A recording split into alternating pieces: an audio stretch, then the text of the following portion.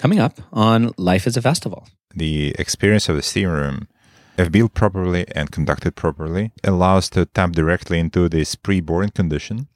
And because of this particular type of therapeutic state, which sort of peels off all of the layers on top of this pre-boring condition. And why it happens, because most of our traumas, be it psychological traumas or somatic traumas, are embodied in some way or other on our body. Your body sort of starts exfoliating from this very core, and then the core is unobstructed. The core is the preborn condition. So we use a lot of various types of modalities of cleaning, all the way from somatic cleaning, all the way to mental cleaning, saying working with memories, chanting to the memories, for example. That's why it's so much connected to the traditional work which is done in plant medicine world, in ayahuasca world, because there it is exactly the same process. So the people get easily into this retrospective trauma or issue, which shapes whatever happens later. So this is what makes it so powerful.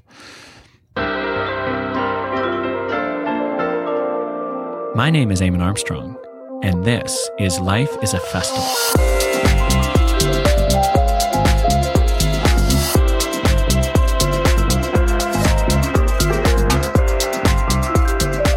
This podcast is a celebration of thinkers and leaders who live their lives with the open-hearted, experimental joy of a festival.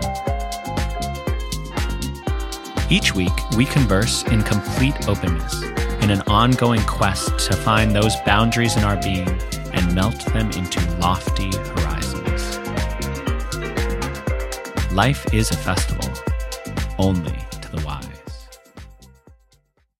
Hello, my fellow travelers. I hope that this holiday season has found you well, perhaps thriving, but at the very least, getting through whatever challenges have crossed your path with the support of friends and loved ones and the loftiest of intentions.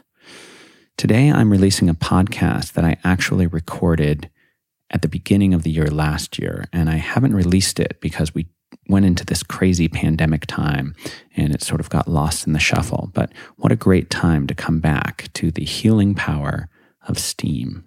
So today on the show, I'm here with Sasha Byberin and Boris Rybov, and they are the founders of the Steamology Institute, as well as the Art of Steam camp at Burning Man. So today we're going to be talking about the healing power of steam, and particularly the Russian banya. On the show, we talk about ceremony and ceremonial intention. We discuss the history of steam as a pre-Semantic tradition, and we get into some of the mythology of the Russian banya, and we talk a little bit about this mischievous bathhouse spirit called the bannik. We talk about the medical benefits of steam bathing, including for mental health and trauma. And finally, at the end, we talk about the power of communal healing, which takes place in the banya, and which is going to be so important as we emerge from this global pandemic. So they're both originally from Moscow. Sasha and Boris are powerful and dedicated steam masters. They founded the Steamology Institute and the Art of Steam camp at Burning Man, where they've been bringing a traditional Russian banya all the way out to Black Rock City. So without further ado, here is a beautiful conversation actually from within the banya from about a year ago with myself, Sasha, and Boris. I hope you enjoy.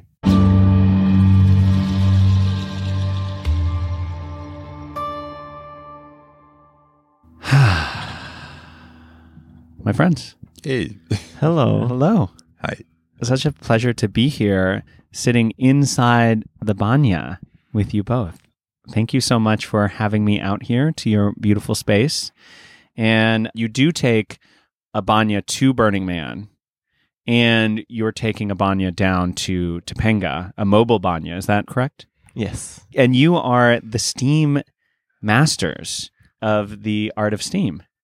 And is that the name of your organization, the Art of Steam? No, we have three entities. So we built and created our first Burning Man camp, and it was called Steamology. It was 2016.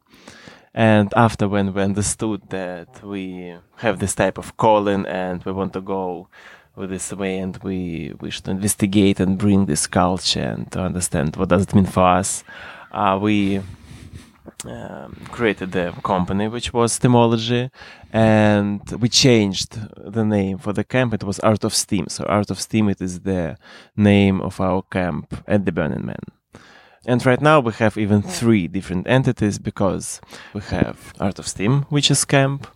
We have Steamology, which is our business company, and we have Steamology Institute, which is our school and movement, and it is non-profit, and it is more connected with our calling and what we're dreaming about to build. Well, you're effectively in Steamology Institute campus right now. Yeah, this feels like this podcast could be in the service of the Steamology Institute, because my hope is that this podcast will be educational to folks who are interested in the many health and spiritual and community benefits of steam and the traditional Russian banya. So, Perfect. So I'm here with Sasha. Sasha, how do you pronounce your last name? Baybarin. Baybarin. Baybarin. Baybarin. Baybarin. Baybarin. Sasha Baybarin. Yes. And Boris? Well, my last name is really hard to pronounce. Same as Baybarin. Same Really as hard. Baybarin. That's why I asked you to pronounce it. I didn't want to do it it's, incorrectly. So here in the United States, I used to call myself Ryabov, which is somewhat different, but it's Ryabov. But Ryabov. Boris Ryabov is like the Russian way to pronounce everything. And where are you each from? I'm a Moscow guy from the most of my time. Moscow guy, Russia, very strict, and then living here in California for the last couple of years. When did you move to California? Well, technically 2 years ago, but I've been doing here business for the last 12 years. So coming, going. But yeah, settled down here in Marine, not far from the gorgeous city of San Francisco. And it is lovely up here in this county. It's quite a especially this time of year. And Sasha, how long have you been in the U.S.? I came first time over here 2015. It was my first Burning Man. So basically, the Burning Man was not the reason, but one of the big steps in my that I came to live in the USA. And technically, I moved. I think when I was sitting in Moscow, and we reached our first agreement with one of our friends in Topanga, other one where was our steam room. And so I came with the idea that, okay, I will stay and build a banya. It was beginning of 2017. I like to start every podcast by asking my guests what a big win would be for them. So for you both, in terms of, burners and world travelers and festival adventurers listening to today's show, what information, what vibe, what energy would you like to transmit to all the folks listening right now? I believe all of us, I'm thinking about myself, but I think all of us are dreaming about better world, or about some world which comes from our dreams. And my world is sincere. My world is warm. My world it can hug you. My world is embracing, and my world is where you have at least ability to really rest, and we're trying to show that this exists. And I hope that everybody will remember that it is possible, and hopefully this will be transmitted. I think definitely the warm part is going to be transmitted, that the world is warm. And, I think with my experience of visiting your banya, I definitely felt a beautiful embrace. So I think we will be able to transmit that during today's conversation. Boris, how about you? What would be a big win for today on the show? I believe on one end, sincerity is something which can be a part of everyday life, and deep sincerity. And as strange as it sounds, it is achievable. You can do it. There are ways to do it, and there are practices to do it, and we are representing one of those. And I often tend to say in the beginning of a ceremony here that miracles do happen, and this can be learned, the art of observing miracles and letting them happen. And that's the idea I wish whoever is listening can wrestle with a little bit and think about. And you just said that when you're opening a ceremony, and that was very much my experience when I had the privilege of coming to this banya and experiencing it. So I've sat in, my first experience of a steam room was in my gym when I was a teenager. And me and my friend Matt Shoulder would work out together, and then we'd sit in the steam room. And within the steam room, we would share secrets. And we had this expression, it stays in the steam. And this is like Santa Fe, New Mexico, racket club, gym area. Being in the steam was this sort of space. It was another space. And this was long before I understood anything about the value of intentional spaces. But we had created an intentional space. Later, that's evolved into, going to the Archimedes Banya or going to the Kabuki Spa in San Francisco, going with friends. But I remember early on that the steam seemed like another space, a space where there was a more openness possible. And it sounds like that idea of crossing a threshold into another space can be marked by an invitation to ceremony. True. So ceremony as a word is just a useful container for when you are sort of intending to go out of the mundane, but it's just a useful word, nothing more. But in the real sense, that's what you're proving with your experience in the first time you went into the steam and had this feeling of openness.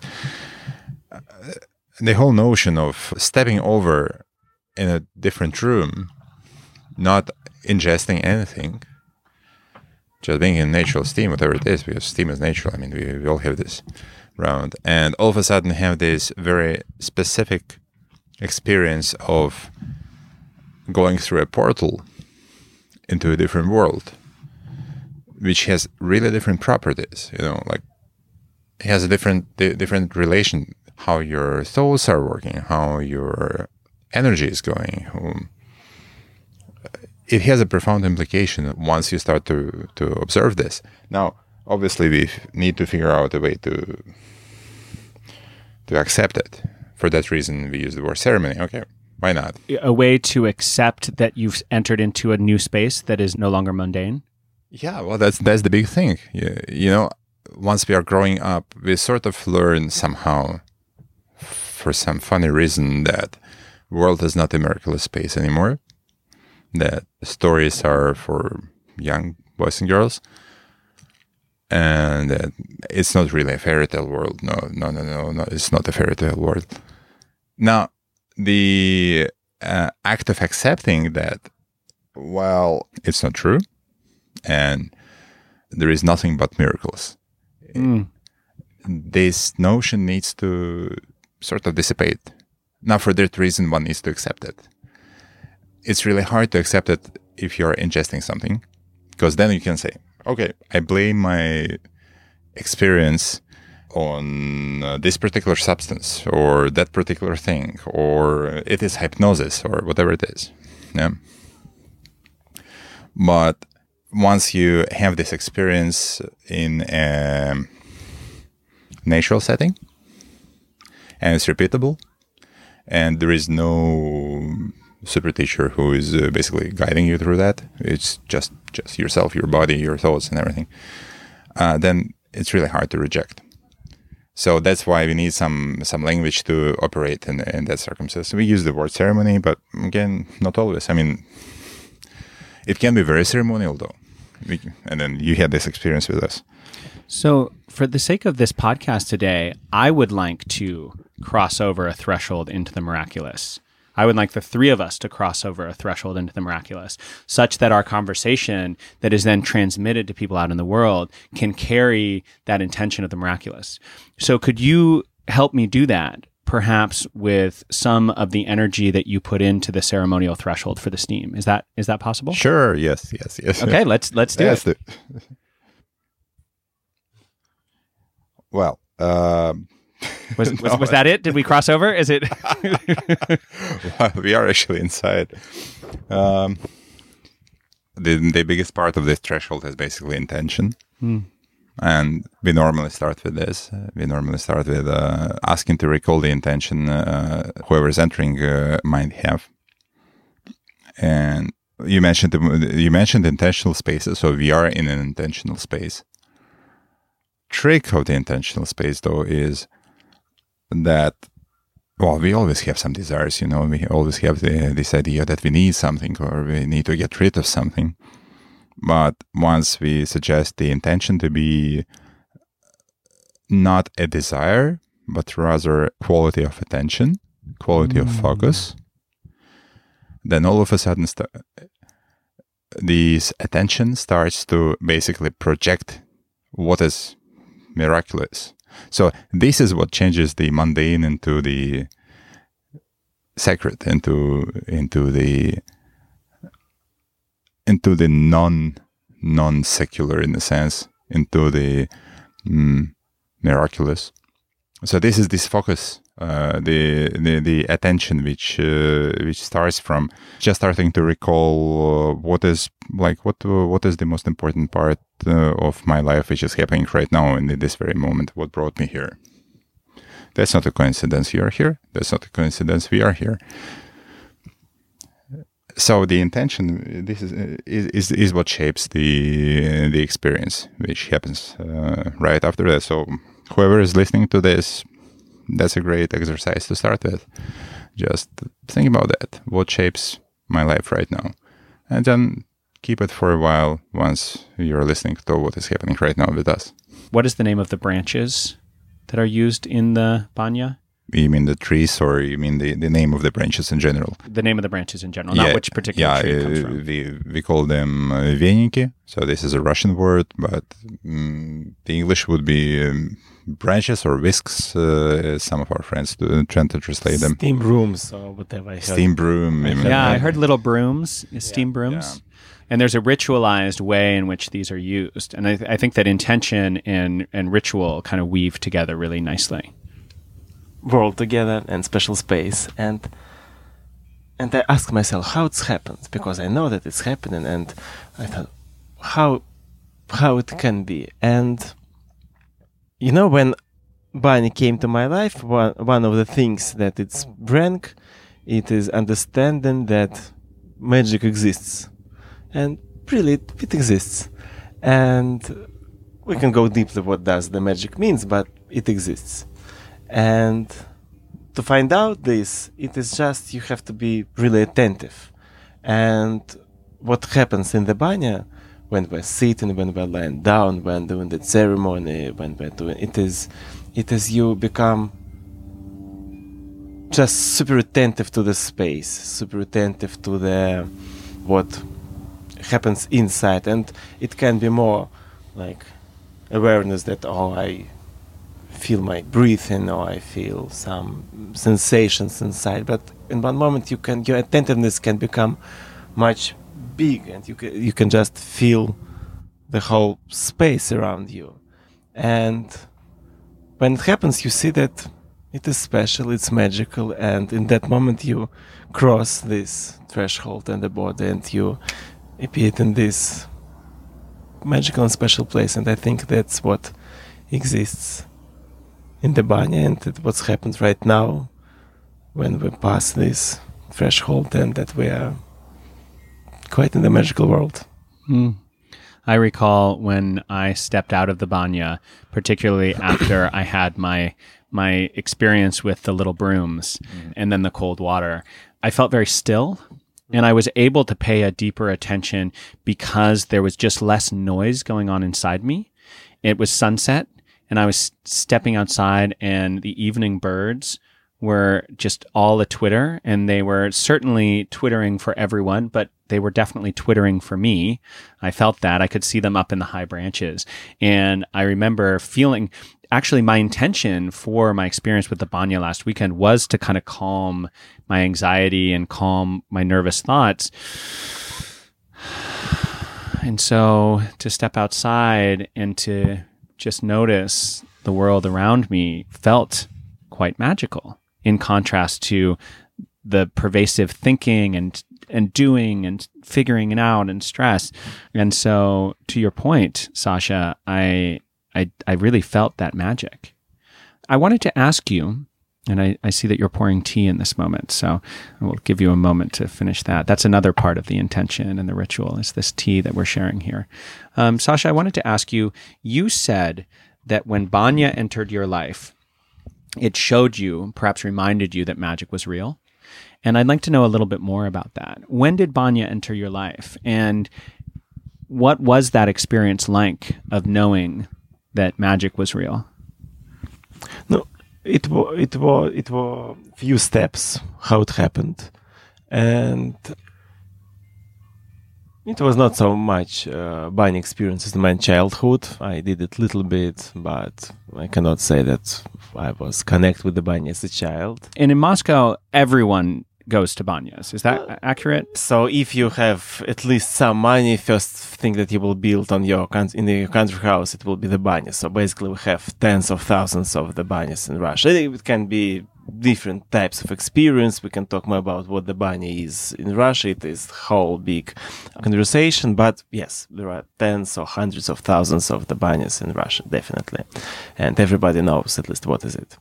It were a few steps. One was when I started to live with my friends in the quite a big country house outside, and we had our good.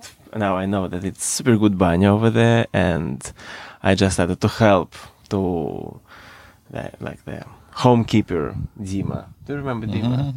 Homekeeper, to help to serve our friends to do the good banya, and it was kind of the first time when I took Phoenix in my hands. And big step was when I met Boris quite many years ago, but we became quite close friends basically in the banya, and we started to go to the one quite weird and beautiful place in Moscow. And it was first steps of education, first steps about this flavor of this special culture of connection, of sincerity, of mastery, of some taste that there is something special over there.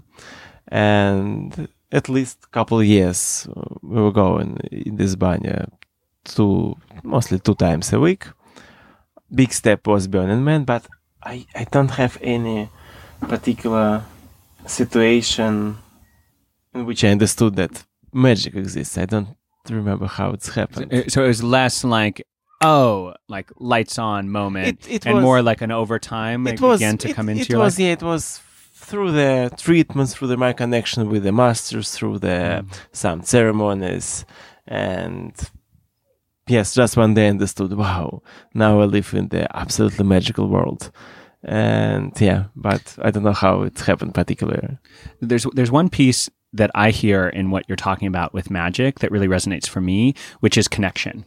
You know, talking about your connection with the masters, talking about your connection with Boris, talking about this idea of community in the context of a banya. Because I think that there's a lot of magic that is lost in our modern disconnection, in our relationship to screens, in our relationship to work, and the sort of atomized way in which we live. And I think that there's a magic that percolates in between consciousness between people. You know, there's a sort of like... Absolutely. Yeah. It is, but it is about the connection between the people, between the different people, but it's also about the connection with something big. It is about that you feel that it is, when the world is big, then you are much bigger, then you are connected with the, I don't like how it sounds that you are connected with the universe, but it is some kind of experience that you are absolutely know that it is not big, physical, simple world where you are a small creature who is going with these legs on this planet and connected with the other through their biological patterns. You just know that at least for yourself you open that there is something and you know it.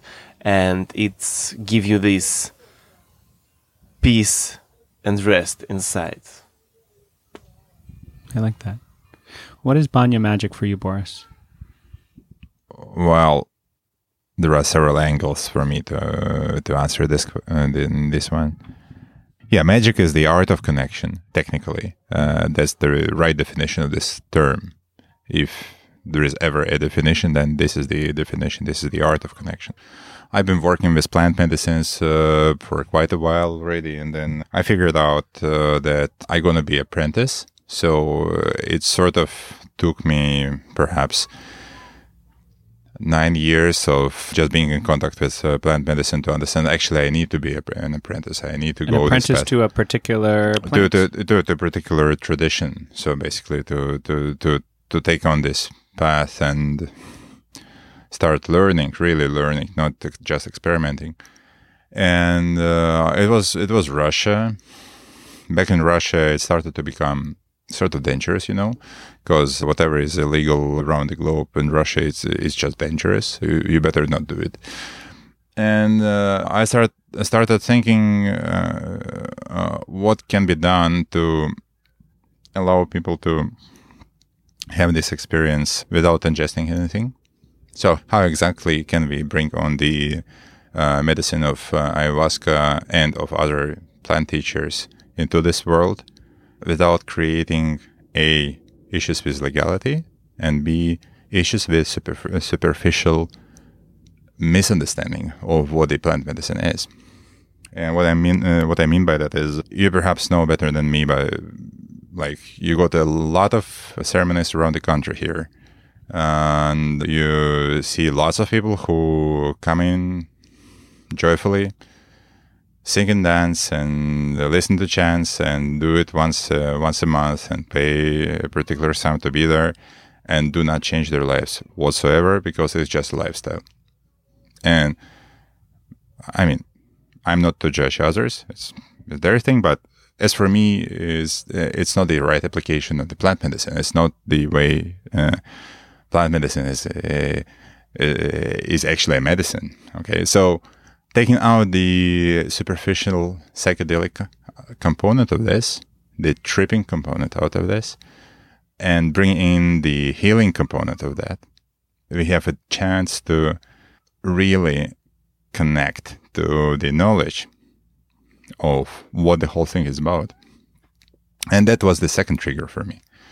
So by saying magic, I mean this. So it is learning of connection, learning of this particular type of wisdom. And no bullshit learning. Russians are known to be sort of a bit more straight and rough, yeah, in many respects. So we are not really much into political correctness. So it's important for plant medicine to be respected. And sometimes it means not ingesting anything. From my childhood, I was brought into the banya and sauna and everything. And it really struck me to figure out 20 years after that, there is this huge culture of banya in Russia. It's a folk culture, it's an urban culture, but the wisdom is forgotten, What wisdom is forgotten in the urban culture of banya? The wisdom is forgotten. So the wisdom which is forgotten it's basically the teaching is forgotten. So it means that it took me so much time to find teachers and to find a space where teachers would come and teach how to operate. I mean, it's as striking as say you're eating for all of your life, whatever, simple stuff, not knowing that there is culinary art and people can be actually cooks and cooks exist, and then you figure out that actually cooks exist and chefs exist, and then there is this art of culinary, and then actually one can master this. It's this type of revelation, Yeah. I actually had an experience like that in visiting your banya because, as I mentioned, I'd been to the Archimedes banya in San Francisco and the Kabuki Spa. I go to them from time to time. And my experience of that was very much sitting in the heat, wanting to have some health benefits from that and feeling good about that, and then maybe a cold plunge too. So when I was coming here, I thought it was going to be gruelingly hot to just sit here, and I was just going to sit in this hot steam, and it was going to be really unpleasant. That wasn't my experience at all. And I know that you both chose not to have crazy high heat, but what was interesting is the way the steam was moving in the room. This felt very artistic, and the way the branches would move the steam along my body, or the heavy wetness of the branches hitting me, palpitating along my torso, and then the timing of when do you step out and okay, breathe in the world, and then it's time to go back in. It really did feel like art, and I'd never experienced steam as art before, which is part of why I wanted to be having this conversation. So I just wanted to share that and then kind of bring it back to, you were talking about this tradition in Russia of the banya, and that there's wisdom that had been lost. And part of what I wanted to explore in this conversation today was the history of the banya and the idea of steam across other cultures. In your work with the Steamology Institute, is that something that you talk about and teach, the kind of history and wisdom and also other cultural traditions of steam and heat? Yeah, well, there is a theoretical component which needs to be understood about what work we are doing actually means and where it comes from. And for sure, yes, we do teach that. And this is an excellent research topic for anthropologists and culturologists. No joke. I know just a handful of papers on this topic. Actually, there will be many more if we have more subjective anthropology here, meaning people who experience start writing papers about that. But still, even what we know is quite remarkable. So the shortest version of this story... It doesn't have to be the shortest version. I'm very eager to learn about this. So start with the shortest. Start with the short if you want, but give me the poetry, Boris, because I know you got it. Oh, okay, Give me the poetry of it. So, couple of hard facts. Okay, so first, couple of hard facts. Sweat and steam cultures exist all around the globe, not just in Nordic countries, not just in Russia or Finland or Northern America, where you would expect a sweat lodge, but basically all around the world. In both Americas, in Eurasia, India, in Ayurveda, you're going to find this. You're going to find this in China. You're going to find this in medieval Europe. And you're going to find it even in Southern America, wherever. Well, the reason is very simple. I mean, if you consider what happens with someone who is entering the steam room, and you know this, having your own experience, you've got this rapid change of state of your mind. So you enter into a dreamlike state. And there are various modalities of this dreamlike state. And this happens by itself. Now, consider what happens after the primitive Stone Age person figures out the fire. Okay, you've got fire. You are sitting in your cave, you've got fire. And this fire makes this cave hot. And the stones are hot. And you just pour water on the stones. And all of a sudden, you've got a steam room. You don't even need to have the language at that very moment. And this is very important as well, because it seems that the tradition we are tapping into is the pre-semantic tradition. This tradition, because like we mastered the fire for 1 million years. We mastered the language for 100,000 years, if Chomsky is right, and like other linguists.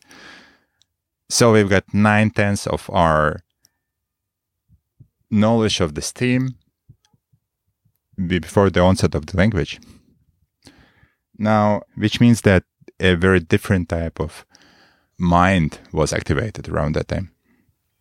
And this mind is quite active in the majority of mystical traditions and studies.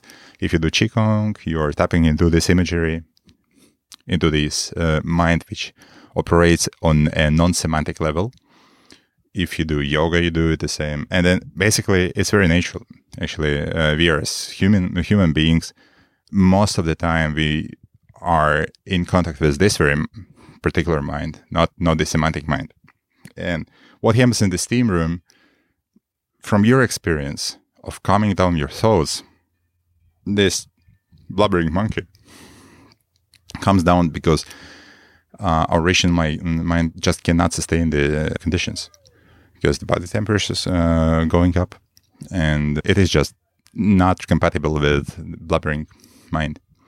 So your internal dialogue is sort of switched off. And what happens is you're coming to this more natural state of direct observation of your emotions, of this dreamlike process. So it becomes more of a process-driven state. Now, this was the property which was used in all different cultures. So we are both from Russia, so we are in contact with the Russian and Baltic culture of using a very particular type of steam, using branches, using the trees we have here, which is oak tree and birch and linden and others. But what we see a lot, and this comes from Russian tradition as well, but not just from Russian tradition, is using the voice. Yeah, I remember you singing in the steam. I loved your singing. Yeah, well, I was chanting in Shipibo. So Shipibo. Oh yeah, it sounded like Shipibo. It's Shipibo. It did sound like that. And it's not because Shipibo use steam room. They don't have steam rooms of this kind. They have different types of steam rooms, smaller ones. Just they have herbal steam baths. That's a different concept. But voice is carrying the energy in the steam room for healing purposes, and as much as hand is carrying, using the branches, energy in physical form as the steam. And there is a lot of directed energetic work in the context of steam room. So we use voice, and voice is used in the majority of steam traditions all around. And I didn't know that. Svetloch in Lakota tradition, Inipi in Northern American traditions, they all have a great use of voice. I mean, they use voice, they use particular incenses or smells, and they use heat, and they use steam. Yeah. And for Chinese, for example, again, it's just like creating some images for those who are listening. For Chinese, steam is a very particular type of qi. So if you look... Qi is the energy in the Chinese medical system. Yeah, it's like yeah, the body's, yeah. It's one of the energies, but it's like the body's main energy. I would say qi is the same concept as prana in yoga, in Hindustani yoga. But qi is very interesting in that respect, specifically because various qualities of qi can range from very condensed qi, which is nebulous, steam-like, vapor-like, all the way to yan qi, which is completely bright and luminous and non-material at all. But there is this progression of qi in Chinese explanation, in Chinese cosmology and medicine, this progression of qi, meaning that it's basically the same energy, which is ranging from very material to very immaterial. Now, we are tapping directly into something which can be observed. So, steam is exactly the accessible energy. Now, this is important because it's really easy to get illusioned in energetic work and energetic learning.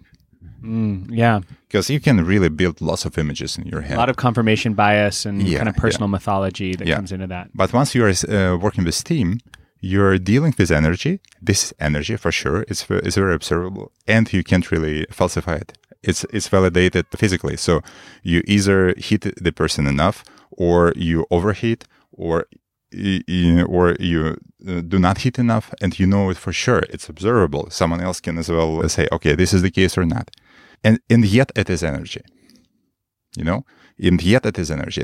The same type of energy which goes into the thinnest and most subtlest types of prana or qi. The same type. Now, this was as well the reason why historically in many traditions it was used in the same manner. I mean, if you observe like a village in Russia, again, a different image, yeah. If you observe a village in Russia, there is no priest, there is no hospital, but there is definitely a steam room. Because this is the only place which is clean enough and hot enough and humid enough for a woman to give birth. This is the place to get healed. This is the place to apply whatever medicine. And in all folk tales in Russia, you would have an old witch which would help the protagonist by first making a steam room for him. And so it's the most important part of the lifestyle of a Slavic tribe, having a healer who would work from a steam room, using the steam room. And as well, it was the most feared part of the village. I mean... Is it the most feared? Oh, yeah. Why was the steam room feared? Because it's a portal. I actually read about that in some Slavic mythology, there's an idea that each banya is inhabited by a bathhouse spirit. Oh, that's true. Is that something that it's called the Bannik? Am I right in that? The Bannik spirit? And yeah, in Russian mythology, yes. Yeah, and the Bannik sits near the oven in the dark and can either sort of bless you with nice caresses or like strike you with their claws. Am I accurate in my Slavic mythology? Yeah, well, not just Slavic. I think in Karelian mythology it's the same, and Finnish mythology the same. Yeah. A lot of mythopoetic themes represent things that are actually relevant to our modern lives. So I don't imagine that you believe that there is a small impish creature behind the stove, but is there a role for the Bannik in the spiritual aspect of the steam for you? I read a lot about, and I heard, and I read, and there is special how they draw in him and where does he live, and that, for example, that in the tradition you cannot go in the banya after sunset or after dark or after 9 p.m. because it's the time when Bannik is having his own steam, and if you will go at night, he will do some super bad things with you, and he's not so good guy basically. So in my own mind, I don't have this personality who is over here, but definitely I'm in dialogue with each banya what I'm doing, and the way how you cleaning it, the way how you treating it, the way how you asking it to help, the way how you feel that it is with you or against you. So definitely you are building some kind of connection, and it's some kind of connection. It can be, it's almost physical connection. You can feel it so easily, the quality of this connection. How is it right now? And it's definitely something to build, and something that the most profound part of the experience, it is the quality of this connection, because I think this is the main influencer. The banya is the main influencer on what's happening. Not me, not other steam master, not the stove. It is this something. And in my head, it is not special guy, but it is connection with something, definitely, yes. I think this is a fair question about the imp and whether it has any relevance for the contemporary urban dweller. Because the natural answer would be, well, why would it have any relevance whatsoever? This is strange. I mean, why would we need that? I mean, we need neuromediators, we need psychedelic therapy, we need contemporary science, even contemporary spirituality. Why would we need all the imps and everything? Well, for me as practitioner, it is important to be very careful about the way I perceive things. And let's call it shamanic lens, although I would prefer not to use the word shamanic, but it would take me ages to explain what I mean without using this word. So let's take the shamanic lens on perception. And then shamanic lens means that you opt to perceive the reality as A, something living, B, something which is able to communicate in various fashions, C, the boundaries not being the same as you observe as your naked eye. So the boundaries might be different. Now, once you step into having this lens, and once you are activated with this dreamlike trance, which is opened up by the steam in the steam room, the notion of imp or the notion of Bannik is basically a symbolic reminder of the existence of spiritual world, okay? I like that. And it helps didactically, methodologically, it helps to be in contact with that. So I start with pouring water on the stone here, for example, because this is basically metaphorically to praise the Banya spirit. I chant to Banya spirit, not meaning that I'm out of my mind and I see Banya spirit all around like in my normal life. But the notion is very different. The notion is I'm just confirming that I've checked my lens of seeing, of operating in this dreamlike state.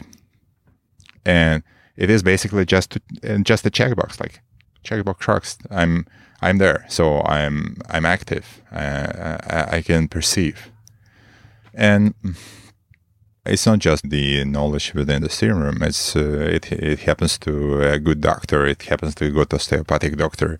The ability to perceive things which are sort of a little bit beyond what you would traditionally perceive with your naked eye or naked hand. So this is the reason why Banik is important.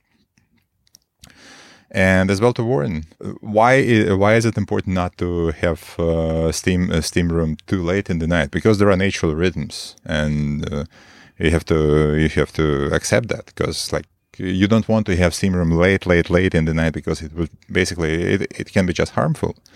And natural rhythms are way more important in such a state than in normal life, so to say, because here you are way more vulnerable. All this can impact you way more dramatically. So it's sort of safety rules, safety guidance, which is packed into these little stories, into these tales and everything, which is passed through generations, should be deciphered into understanding why it actually means what it means. That's often the role of the mythopoetic too, is to transmit these lessons that ultimately give us a deeper understanding, because in part they're interpretable. So we can work them into modern contexts because they're carrying the messages of the past. True. This makes me kind of consider this idea of lineage and the way things are passed on. And Christopher Breedlove, our mutual friend who brought me here, had a couple of questions that he wanted to ask you. And I think this is a good time to ask a question from him, which is in line with what you're speaking about right now. What he asked is, who do they draw their inspiration from, and how do they track the lineage of their practice? Sasha, I guess this one is for you. There are also a few ways how we can look at that. One is, let's say, more traditional. It is our teachers, and it is the people who put their lives to investigate, to develop, to know more about more traditional way of Russian steam and Banya culture, from the point of view of the steam masters, from the point of view of the builders, architects, stove makers, anthropologists, and all the people who went deeply in the Russian lineage. And as I said, there are few branches, because Banya, it is about the steam masters, and there are many people, not many people, but there are some people who go on deeply in this, and Banya, it is about just how to create this space. It is big lineage and the knowledge about not how to be steam masters, about how to create transformational and a life space which is far from what you can find in the fitness or wellness where you experience. It can be cool. It can be still that you feel some more openness over there, but it is far from the idea of how to build this portal, as Boris said. And the third, how we can look at that, and I think Boris is closer to that than I am, it is the common idea of the steam around the world, as a sweat lodge, as other traditions, as the people who found the knowledge of the teaching and the development which can happen in this altered state which appears in the steam. I would add to that. I love what you're saying. So in terms of teachers, we are not really descendants of one particular tradition. Very important to understand. I mean, for the listeners, we are sitting in a felt dome which is basically based on the geodome, which is the invention of Buckminster Fuller. Okay, so if ever we are descendants of Buckminster Fuller, and that's important because as for me, I'm drawing my inspiration from the future and from the present rather than from the past. I love that. And that's my vision, is that communal healing is possible and is needed. And it is a process which needs to be well understood, because if you take a contemporary community, the only issue it might have is it is done from the head and from the idea, not taking into the account that communication is a multi-level process which needs to have its own healing inside of that. And we are doing the communal healing. Now, this is the thing. So like the thing is what we are building is the process for a modern community to be able to multi-level heal itself and communicate. And that's why sincerity is important. You can't really build a modern community without having this tool of creating sincerity. And because you can't really fake things in this world, you can't really fake many things. If you start faking things in this world, you've got like whatever. You've got the modern politics, you've got the modern capitalistic structures, whatever you've got. But for a modern community, you need to have sincerity. Sincerity is something to be produced, and for that reason, one needs healing. As simple as that. That's the tool we're doing. Now, this is the inspiration.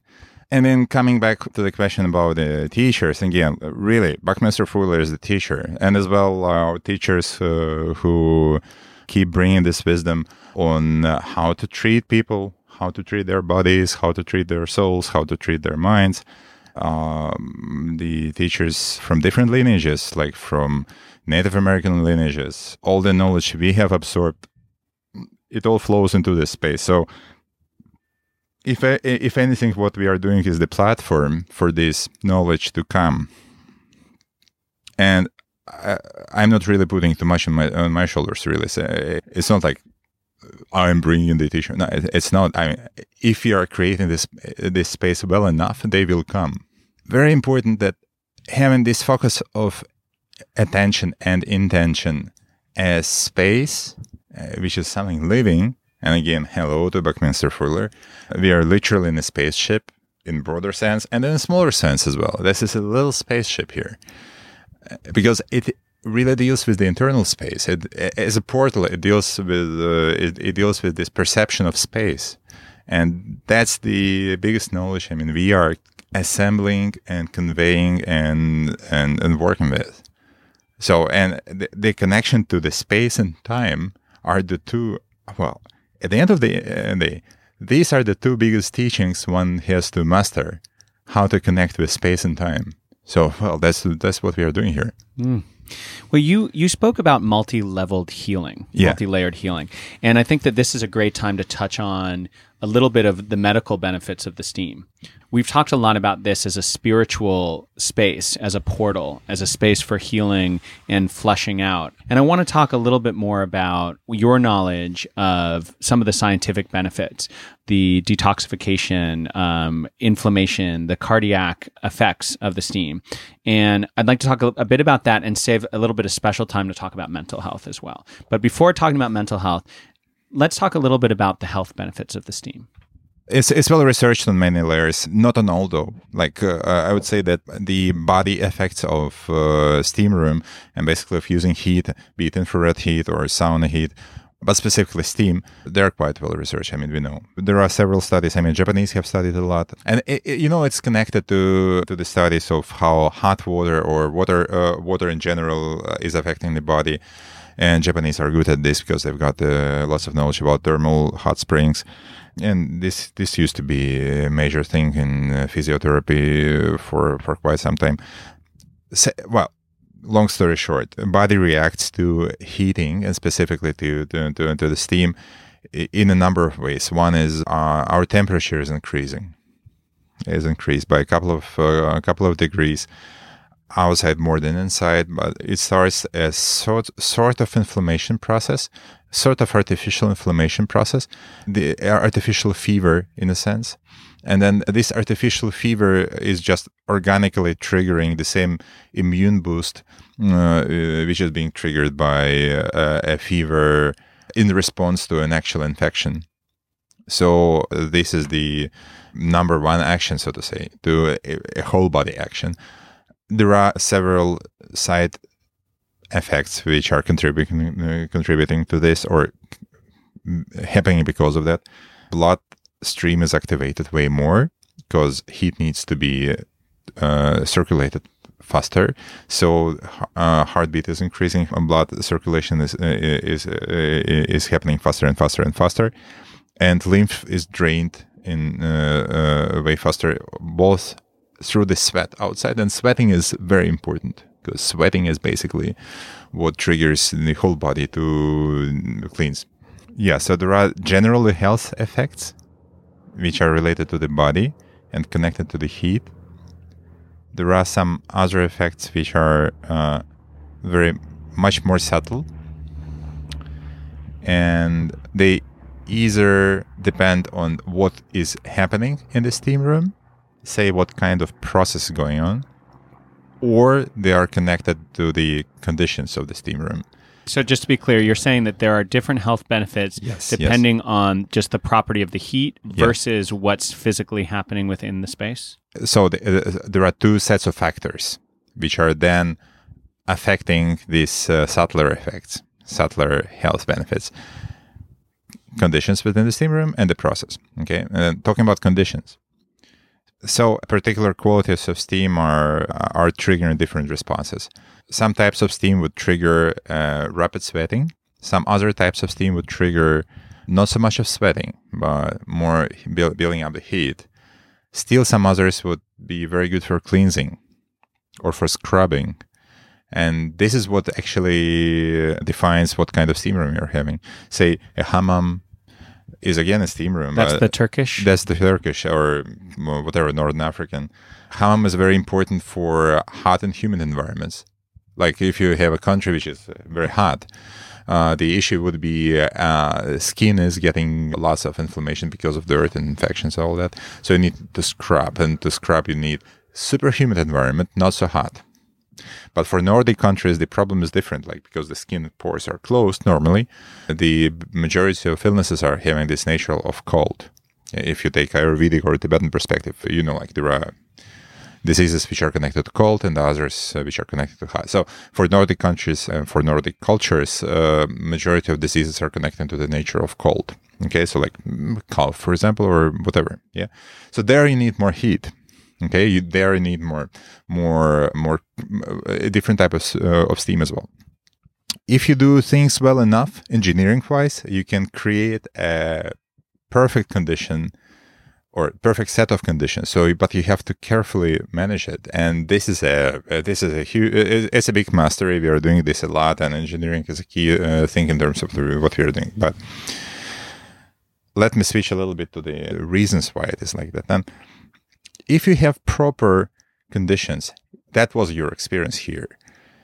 If you have proper conditions of right steam, right schedule of changing the humidity and temperature, and right application of steam, your body gets into a very particular mode, which is your condition before you were born. In the once the kid is in the mother's womb, the kid is surrounded by basically what you are surrounded with in a steam room. So, well, effectively, this is a womb. And for many traditions, this was perceived as a womb. In Temazcal, in Mexico, or wherever, that's the imagery, yeah. But what it drives, actually, so your body reacts to that in a very particular manner. Your breathing... Yeah, because in the womb, child is not breathing. Everything is connected through the skin and through the umbilical cord. Yeah, well, there is no umbilical cord, but there is still the skin contact with the environment. So your skin starts to operate in a very different fashion. So there we go already into the realm of psychology and mental, because that's where your mind and your emotions operate in a different way as well.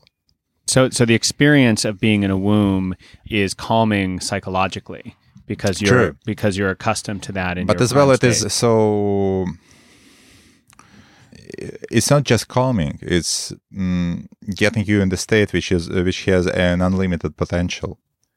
Because explain that, getting in a state of unlimited potential. Yeah, well, if you observe your emotional state within a steam room, you're going to figure out that the type of emotions you're experiencing are not really the emotions of the everyday life. They are just different. They have different notion to that. Why it happens like that is because you're basically tracking them back into their source. So a good steam room ceremony or a good steam room treatment can lead to a very strong cathartic process. Now, as well as in plant therapy, why it happens like that? Because in this particular mode of existence, like in this dreamlike state, if you take the function of the mind, your emotions sort of operate in a non-obscured way because you don't have the interpretation layer on top of that. Your mind just doesn't cope with that. So your emotional process is way faster and as well can be treated and guided way faster. So it's like psychotherapy on steroids in a sense, like because you're tapping into the basic emotional patterns and with the ability to alter them and work on them. That's why I'm saying it's the state of high potentiality because the ability to alter the patterns is very high here. The same as with the body, because in the body we do a lot of work with the body here, operating basically using the principles of Chinese meridian therapy or moxibustion, for example. If you know moxibustion, I don't know moxibustion. I know meridian theory in Chinese medicine. But okay, so moxibustion is both Chinese and Tibetan therapy using moxa. Moxa is basically a stick, either made of charcoal, or made of particular herbs, dried herbs, and then it's heated up. And then it's quite hot, and then it's put close to the body, but not really burning. And it produces lots of heat. And it's topically heating up a particular spot in the body. It's very efficient because it goes like point by point. It's very efficient if applied carefully to treat lots of things, including depression, for example, like lots of things. That's one of the biggest and one of the most effective types of Tibetan and Chinese traditional medicine. We've got conditions here to do exactly the same, but we don't have the restriction of this little tool. So we've got the whole thing. We've got the ability to direct steam from whatever direction. So imagine you've got all of a sudden you've got an opportunity to work on all points of the body, as in using needles or using moxa. But you have no restriction of time, so you can do it all of that simultaneously. It increases the speed of reaction, and this is what is one of the biggest characteristics of treatment effect on both the body and emotions and mind. Yeah, so this is what shapes this experience so much. So I'm talking about process now. Engineering-wise, you need to have the right conditions to create this womb, or to create a different condition if it is needed. So when engineering is done right on the physical level, what happens? It is that you are breathing with the proper air, you sweating with the proper sweat, which have a lot of these toxins inside. Detoxifying sweat, yeah. Like a detoxifying sweat, because it can be different types of sweat. Even sometimes, it is like a sticky sweat, and you just feel that all of this dirt is going inside. And sometimes just like a water when you're trying to become more cold, and then it is not so detoxifying sweat. And when the proper engineering is done, this physical environment is good, and then all of this proper process is happening. But to come to the mental health and to come to this, what Boris said about how you feel the life through the skin, and to come to this, what we talked about, the inspiration about this better world, when the engineering is done properly, and when you just, not how you said, you sit in the sauna, in the banya, in the steam room, because, I know that there are this type of the benefits, okay, I will sit because I will sweat and I will become more healthy. When you lying down over here and with a steam master, or even without, with the proper engineering, with the proper banya, with the proper temperature, with the proper quality of steam, with the proper aromatherapy, you are going to this dreamlike state where you're going when your thoughts become like not so aggressive and they comes not so often. You go into the state of rest, and this state of this rest, this state of this when you are embraced, this state, then you are as comfortable as it's you. You cannot even was not able to imagine that this comfort exists in this world. That you are so, it is warm, it is nice, it is humid. It's like it's physical, like the womb in some way. Yeah. And over there you can like remember what the health is, and this is the big health benefit. And on the top of that, there's going all this proper sweat, proper breathing, proper microcirculation, all of that. So yeah, for the mental health, I love this idea of safety. That's a big thing for me. In my anxiety is rooted in a childhood experience of unsafety. Mm-hmm. And a big part of my process, and as we were discussing, this is pre-semantic. This is a somatic, embodied, traumatic experience of unsafety from my childhood. Yeah. And I think, we all have some version of that. No matter how nourished or nurtured we were, there are aspects of the life, perhaps even the birth experience itself, that carries a certain kind of embodied trauma. And so what I'm hearing from you is that this creation of the womb, when the technology is precise, and these womb-like conditions are created where the sweat is the precise right kind and the convection of the steam moving through the space is correct, that this creates a kind of safety where the dreamlike state is one of a deep rest that would be otherwise potentially unimaginable. I deeply believe that we was loved and embraced when we was in the mother's womb.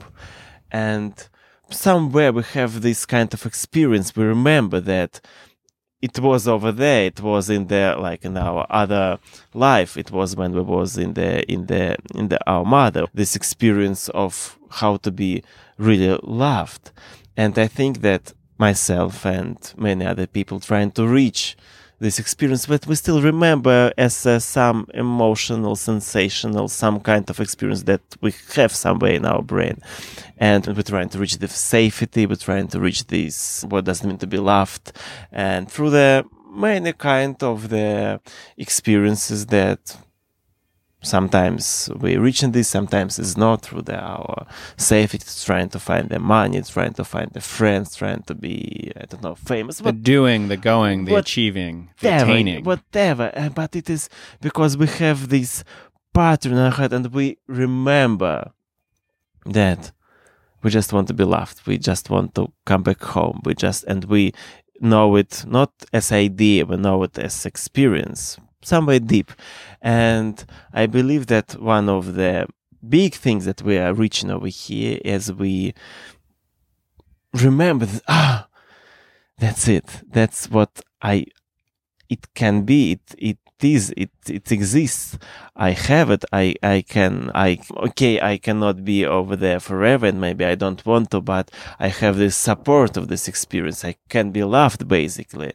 And this experience that I can be loved, and not from somebody, maybe from this whole world or whatever it is, and this is reactivating this pattern in some way. And yeah, it was big part that happened with me, and I know that I know that it's true for many, many other people. Mm-hmm. Relating to this, I would say, you're mentioning everything correctly, because the experience of the steam room, if done properly, if built properly and conducted properly, which is two big parts of wisdom and therefore education, because the steam room experience allows to tap directly into this pre-born condition, and because of this particular type of therapeutic state, which sort of peels off all of the layers on top of this pre-born condition. And why it happens, because most of our traumas, be it psychological traumas or somatic traumas, are embodied in some way or other on our body, in our body, on our body. Every time we were hit physically, we still have this somewhere in the body. We can still your body keeps the score. Yeah. Now, It's a what happens wonderful in the book. steam room, your body sort of starts exfoliating from this very core, and then the core is unobstructed. The core is the preborn condition. Now, as practitioners, what we are doing is we are just working with these memories on the body.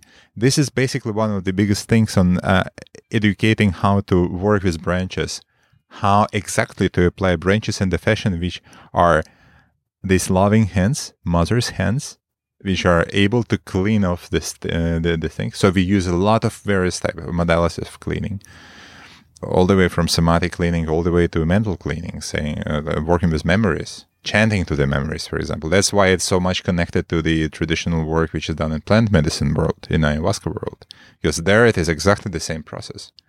But we are operating both with the body, technically, and with the voice, and then with the mind. So like on both ends. Basically working on top of the trance, which is naturally covering everybody, including ourselves.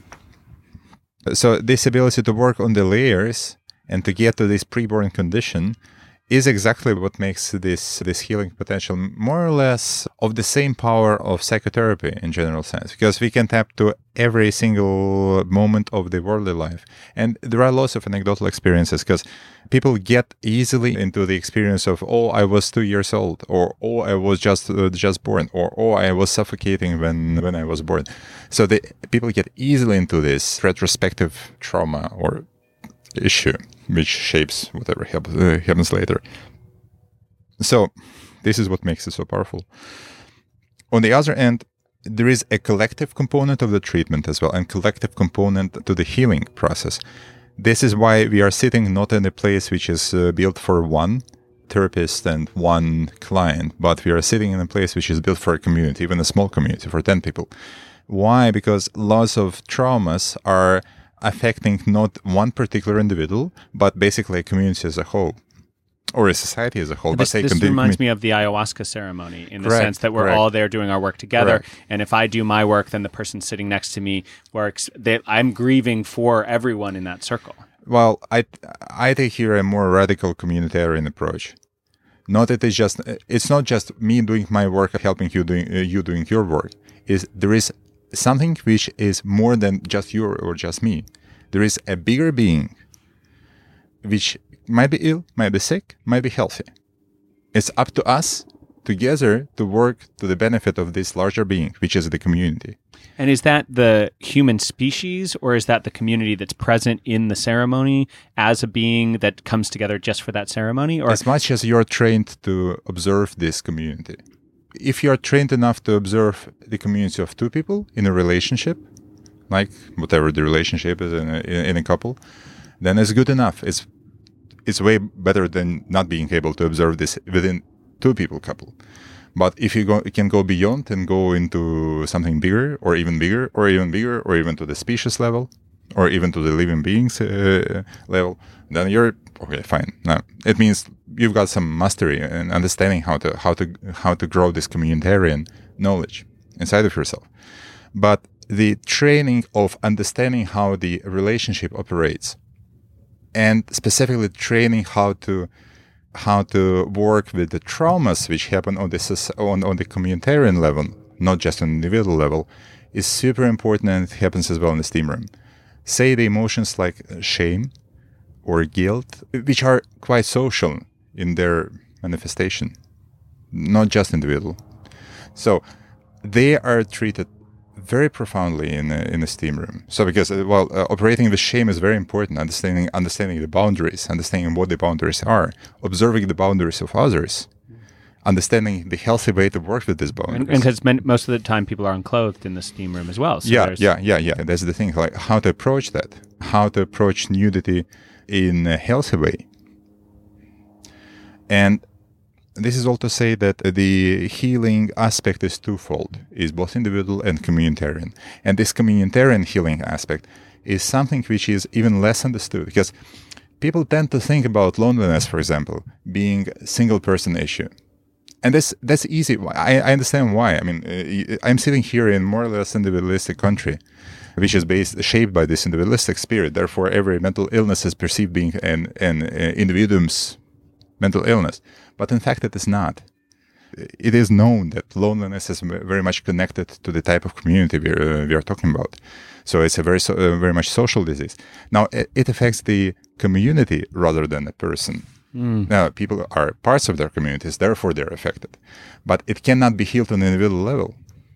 For that, one needs to know the communication. Now, to heal the communication is a very particular skill. And the issue in the contemporary culture, which we are trying to overcome with this very particular input, is to showcase that treating individuals and treating relationships and treating societies is one big thing. It's not three different things. It's not like, here is the medicine for individuals and here is the whatever coaching for corporations and here is God knows what for the societies, if there is anything which we can do for them. And it's like disconnected through three different types of knowledge, like three different degrees. What we are saying, it's not. It's multi-layered, but it's part of the bigger whole. And therefore, we do communal STEAM. It's important because, again, it's a type of practice which shows how to do it. In reading about the Banya, one of the benefits of the Banya historically was that it was a space for many different social classes. Yeah. And the idea of a healing womb that's available for community and connectiveness. And, you know, you're a plant medicine guy, I'm a plant medicine guy. One of the big things that we experience in plant medicine is the interconnectedness of all things and all beings. And that's enormously healing. There's a plague of deaths of despair, so-called, in the West, where people are dying of suicide or drug overdose or alcoholism. And these are deaths of disconnection, lack of community. And something that I've learned in community is that your service to the community is a huge part of your own healing. You know, so there are people who are coming into the STEAM, and if they're learning to do these beautiful sweeping motions with the branches and get them heavy with water and then slap them down on the chest in a way that is love and connection and healing, that's their own growth. Absolutely. And their own, it is their own way of investigating their dreams and motivations and their answers and their obstacles. After the first Burning Man, we understood, actually immediately we understood, after the first process, that there is a unique experience of sincerity and openness which happens to people. They started to talk with us about that. And it's very needed, very much needed, very much in demand. And again, it was emerging. We didn't really program it. It just started to happen. So inspiring that we decided we need to start the education program. And it started dissipating into not only people, but places as well. So it dissipated into Fly Ranch near Black Rock Desert. It dissipated into Russia, into several other festivals. So it started to look like a catapult of a new culture, sort of restarted through the Burning Man. And my biggest philosophical thought on that is that Burning Man is definitely capable of being cradle of cultures. And one needs to know how to work with that. Because if you figure out this thing, how to launch a culture through Burning Man, then we perhaps make the bigger contribution beyond the culture of STEAM itself.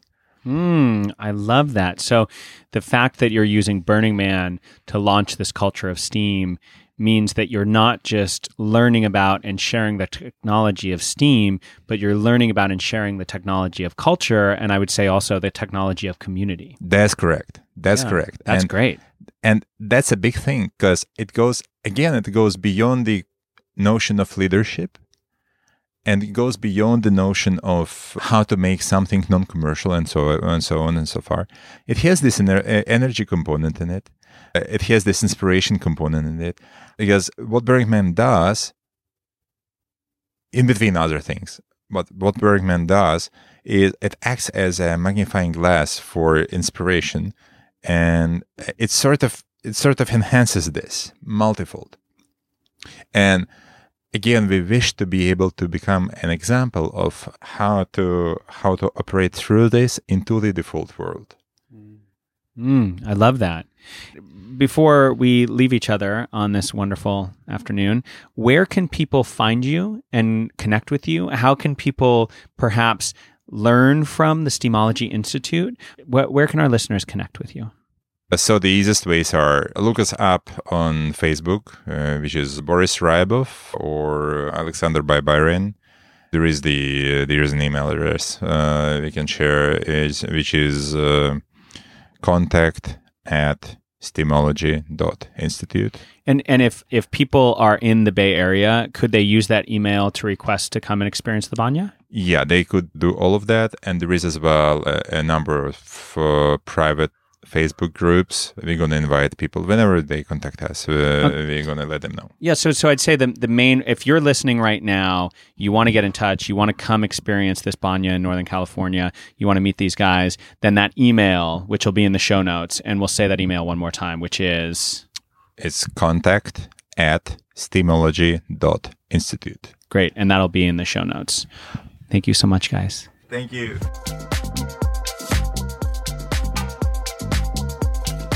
Thank you for joining us for Life is a Festival. If you liked the show, you can support it by sharing it with your friends, following it on Spotify, or reviewing it on iTunes. If you'd like to get more involved, you can join our Facebook group, Life is a Festival, where we talk about the show and you can suggest new guests. If you really liked the show and maybe want a little bit more, visit my digital tip jar at patreon.com/lifeisafestival.com. Whatever you do, I hope today's podcast helped you make your life just a little bit more like a festival, and I'll see you on the dance floor.